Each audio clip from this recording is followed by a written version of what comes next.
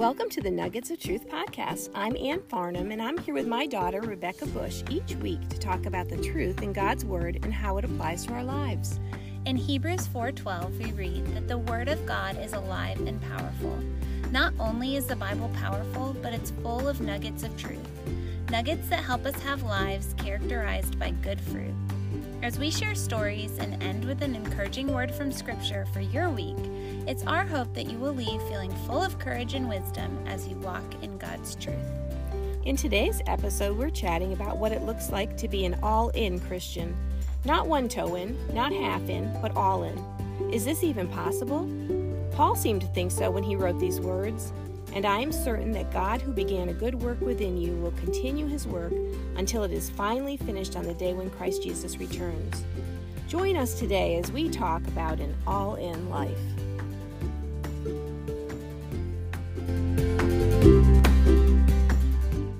Welcome back, friends, to the Nuggets of Truth podcast. Yeah. We are so excited to be here for episode 9. 9 episodes. Whoever thought we would make it this far? I know. Did you know that actually 10 episodes is the norm for people to quit podcasting? So you guys get one more. At least one more. Oh my goodness, that's funny. Yeah, I could see that. Yeah. Anyway, we wanted to encourage you to find us on Facebook and Instagram. If you're there, we're at Nuggets of Truth Podcast. And to feel free to share this podcast with others, because that's how people find out about podcasts generally. That's right. We also have been doing some fun videos on Facebook and Instagram. Yes. And so just a little getting to know us, things we're liking, things we're reading, all kinds of good stuff. So if you want to know a little bit more about who we are. And interact with us. We would love to hear your comments. Yes. Yeah. For sure. So today, Mom, we're going to chat about being all in. And when we started first talking about this subject, the first thing I thought was Clemson University. Of course you did. All the orange. That's right. Clemson is my alma mater, and they use the phrase all in for their football program. And I guess there was a story several years ago where Coach Sweeney told his players only to come to practice. It was going to be really tough and to only come if they were all in. That's right. And if you know anything about a Clemson fan, they are all in. Yeah. So there's t-shirts and hats and a hashtag. And orange. And a lot of orange. That's orange. Right. I used to own everything orange. Yeah. But we're not talking about Clemson University here. No. Believe it or not. Unfortunately. This kind of all in is a little bit different. That's right. Yeah. You know, Rebecca, a number of years ago, I led a Bible study. This is back, it's got to be like in the late 80s, I guess. And it was on the book of Philippians. And it was a good study. You know, it wasn't entirely memorable in that I cannot tell you who the study guide was written by. But there were some takeaways to it that left an impression on me. So I'd have to say it changed my life for the better. So It was a good study. But the study was all about joy. And the premise was that God offers us joy, but not necessarily happiness. So happiness was seen as dependent on circumstances, whereas joy was resulting in because of our close relationship with God. Yeah, I can kind of see that point. I feel like a little bit of it is semantics, whether you're joy or happiness or joy. But yeah, I get the point. Yeah. Well, I can see it too. But then since that time, there's been several books that have been written to kind of negate that whole theory. Oh. And that's like Randy Alcorn wrote one and Max Lucado wrote one. But I think you're right. It's a little bit of semantics. Maybe this would be a good conversation for another podcast, though. Yeah, that's a good idea. Yeah. You better start writing. Yeah. But regardless of what we think about it, the book of Philippians is often thought of as a book about joy. In fact, one blogger said that Philippians is the most joyful book in the Bible. There's only 104 verses, and Paul uses joy or its synonym 16 times. Yeah. And he began writing by saying, "Whenever I pray, I make my requests for all of you with joy." What made Paul so joyful about the believers he was writing to? Well, the Philippian church was so healthy and so solid which was quite a change from all the other churches he was dealing with. This group of people were all in. Yeah. They really were. You know, Paul had to admonish New Testament churches over and over. In 1 Corinthians, he says he had to deal with the divisions that were in the church in Corinth. That church was really in trouble. Remember, some were following Paul and some Apollos and some Peter and so on. And then in Galatians, he had to write to the church in Galatia right up front, verse 6 of the first chapter. I'm shocked that you are turning away so soon from the God who called you to himself. Yeah. And a different gospel, right? That's right. And then in 1 Timothy, Paul writes to Timothy and he says, remember, I wanted you to stay in Ephesus so you could deal with these people who are teaching opposing views of the truth. Yikes. So Paul spent a lot of time fixing things, actually. He does ask 2 women to settle a disagreement. Wouldn't you not want to be those women? Yes, I would. But you know what? The bottom line is the Philippians had a really special place in Paul's heart. And so he wrote a very heartwarming and tender letter to them. When I spend time with women who I'm mentoring or doing counseling with, the thing that gives me the greatest joy is when I see a woman who comes in on session 1, maybe struggling, and by session 14, she's going out strong and healthy because of what she has learned during those sessions. And that makes my joy just soar. And I'm sure that's the way that Paul felt. Yeah. In chapter 4, he says, I love you and long to see you, dear friends, for you are the joy and the crown I receive for my work. His greatest desire for this church was to continue to grow so that Christ was their all. Not just growth physically in number, but also growth in their walk with the Lord. We can get caught up in the numbers, can't we? A lot of times. Yeah. But really, it was more about their walk with Jesus because he knew that persecution was becoming more prevalent. Yeah.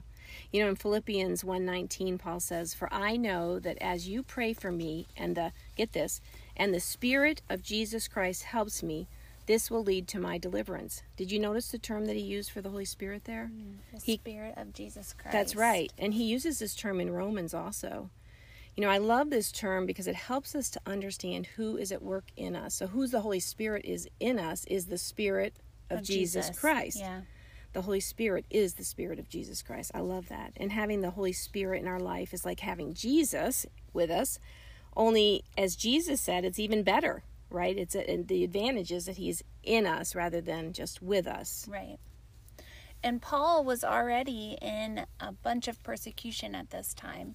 He knew what was coming for these brothers and sisters, and he told them that experiencing suffering was a privilege to endure. Yeah, sometimes that's hard to even think about. But Paul wanted these friends to know that Christ was in them through the Spirit of Jesus Christ, and that Jesus was going to be their strength and their joy no matter what hardship came their way. And this is what I consider a Christian who is all in, and that's the kind of person I want to be. Yeah, me too. Yeah. This all-in kind of mindset from the Philippians meant that they were partners with Paul. So they weren't draining him of energy and strength and him having to correct. Instead, he acknowledged this when he said, we are in this struggle together. They were truly brothers and sisters with him in it. Yeah, and I imagine it felt really, really good for Paul to have these believers to share with. I mean, he needed authentic community just like we all do, and unfortunately, it was hard for him to get as a leader. It's often hard for leaders to get. I think that's definitely true. But this incredible unifying devotion to Christ explains Paul's joy. To have somebody struggling along with him. There was someone has said this quote, and I don't know. You can look and find it. Many different people claim it, but who knows? But it says there's something interesting about pain and joy. Whenever you share a joy, it gets doubled, but it's the opposite with pain. When you share pain, it's halved. Yeah, so I think that these Christians' continual growth must have made Paul just smile, right? And he said these words. He said in Philippians 1:6, and I am certain that God who began a good work within you will continue his work until it's finally finished on the day when Christ Jesus returns. Listen to the way the Message puts it. Oh, I love this. Okay. Philippians 1:3-6. Every time you cross my mind, I break out in exclamations of thanks to God. Each exclamation is a trigger to prayer. I find myself praying for you with a glad heart. I'm so pleased that you have continued on in this with us, believing and proclaiming God's message from the day you heard it right up to the present. There has never been the slightest doubt in my mind. There's never been the slightest doubt in my mind that the God who started this great work in you would keep at it and bring it to a flourishing finish on the very day Christ Jesus appears. I love that. I love that flourishing finish. How great is that? See, Paul had a tangible hope for his friends in Philippi, and he wanted nothing more than to see them grow to be more like Jesus. And he wanted them to recognize the work of the Holy Spirit within them. And that was the key to becoming all in. And it's the key in our life as well.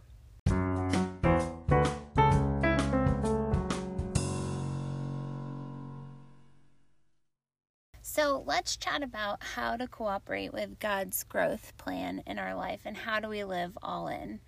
You know, all of these things that we're going to mention start with the letter C. Oh, how good is that? I know, amazing. And we'll also put them in the show notes. So if you're listening and you're like, oh yeah, I got to remember that. I got to remember that. I got to remember that. Can't do that. I can't write it down. Yes. It'll be there. It'll be there. Yeah. All right. So the first one, if we want to live a life that's all in, is to commit yourself to Christ. I mean, that seems to be so easy, but you know what? There are many, many people who out there who go to church and do all the right things, but they don't really know the Lord. And so we want to make sure that Jesus has our heart. No matter where you are reading in the Gospels and Jesus is speaking, he's always going after your heart, and he wants your heart as well. That's right. Yeah. Number 2 is control. We want to give God control. We must recognize that the Holy Spirit is alive in us if we know Jesus and active in our lives. Yeah. He wants to guide and comfort and grow us, but we have to submit to that leading and control.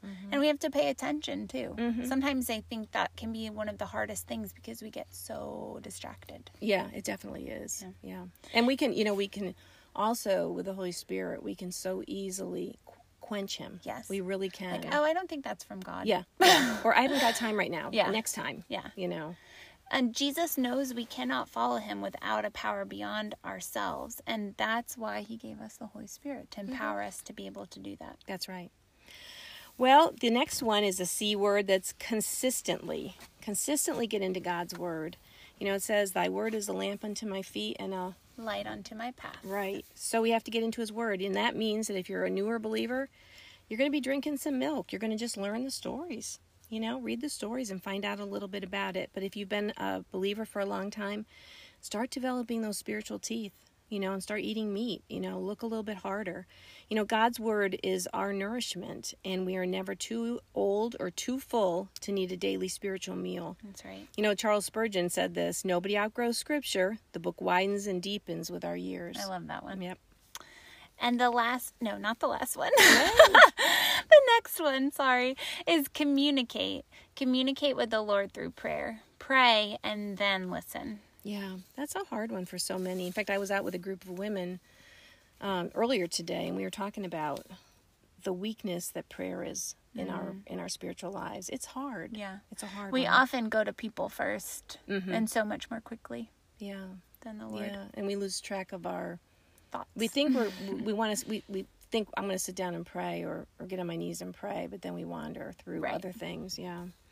All right, the next one is to connect to a church or join a small group, invest in other believers, and let them invest in you. You know, so many times I hear people say, I want to be all in, but, you know, I can't find a good church, you know. And the truth of the matter is, even if you find an absolutely perfect church, you go there, you're going to ruin it. That's right. You know? It's full of people. Yeah.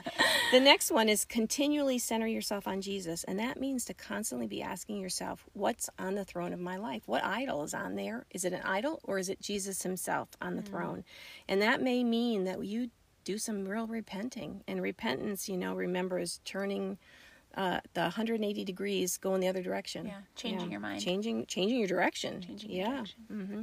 And then carve out time to disciple or mentor someone else. You know, this has been so much on my heart because I wish that I had somebody, and I had several women who sort of tried to do this for me, but it wasn't until I actually started mentoring that I realized how important it was. And if you can just take time with somebody else to disciple them, it makes them begin to grow. It's like Miracle Grow on their walk. Yeah. The next one is to clear out the minutia in your life by keeping what's essential and throwing out what's unnecessary. And so one way to do this is just to ask the question, is whatever the thing is drawing me towards or away from Jesus? That's a hard question to ask. Yeah. Yeah. And oftentimes we think things are neutral. But there's probably no really neutral. Is not neutral, usually. No. And then the next one says, concentrate on using your spiritual gifts. They will allow you and your fellow believers to see the Holy Spirit at work. You know, Rebecca, this one is always so shocking to me, how many people have been believers for a really long time and don't know what their spiritual gifts are. Yeah. And the sad thing to me about that is they're missing out, but the whole church is missing out. Yeah. Because they're not exercising them. And the thing I have found is when I finally figured out what I believe God has given me as spiritual gifts and I started to employ them, that is when I really felt like I saw the Holy Spirit put wind under my wings. Yeah. You know, and I began to go, oh, this is what I was made for. Yeah. You know? It gives you just like a clear, I don't know, I was going to say aliveness, but just it sort of revitalizes you to keep going when you're using them. Yeah, I think you're right. You know, the other thing too is with it is it also helps you to get rid of that minutia we're talking about, to clear it out. Because when you start to say, when someone says, you know, would you like to say, you know, take care of the nursery?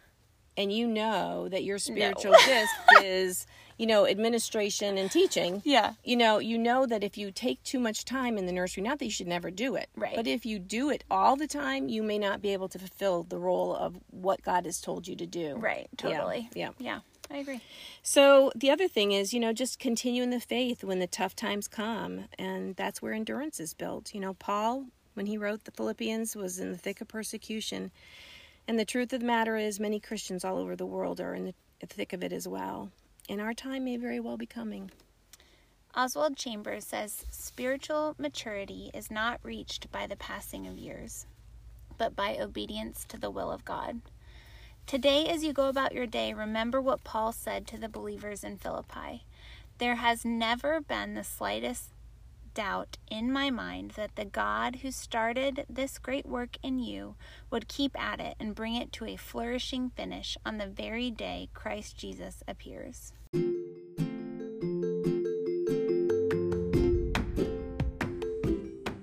Thanks for joining us on the Nuggets of Truth podcast. And we hope you feel encouraged this week to look into God's Word for your own nuggets of truth.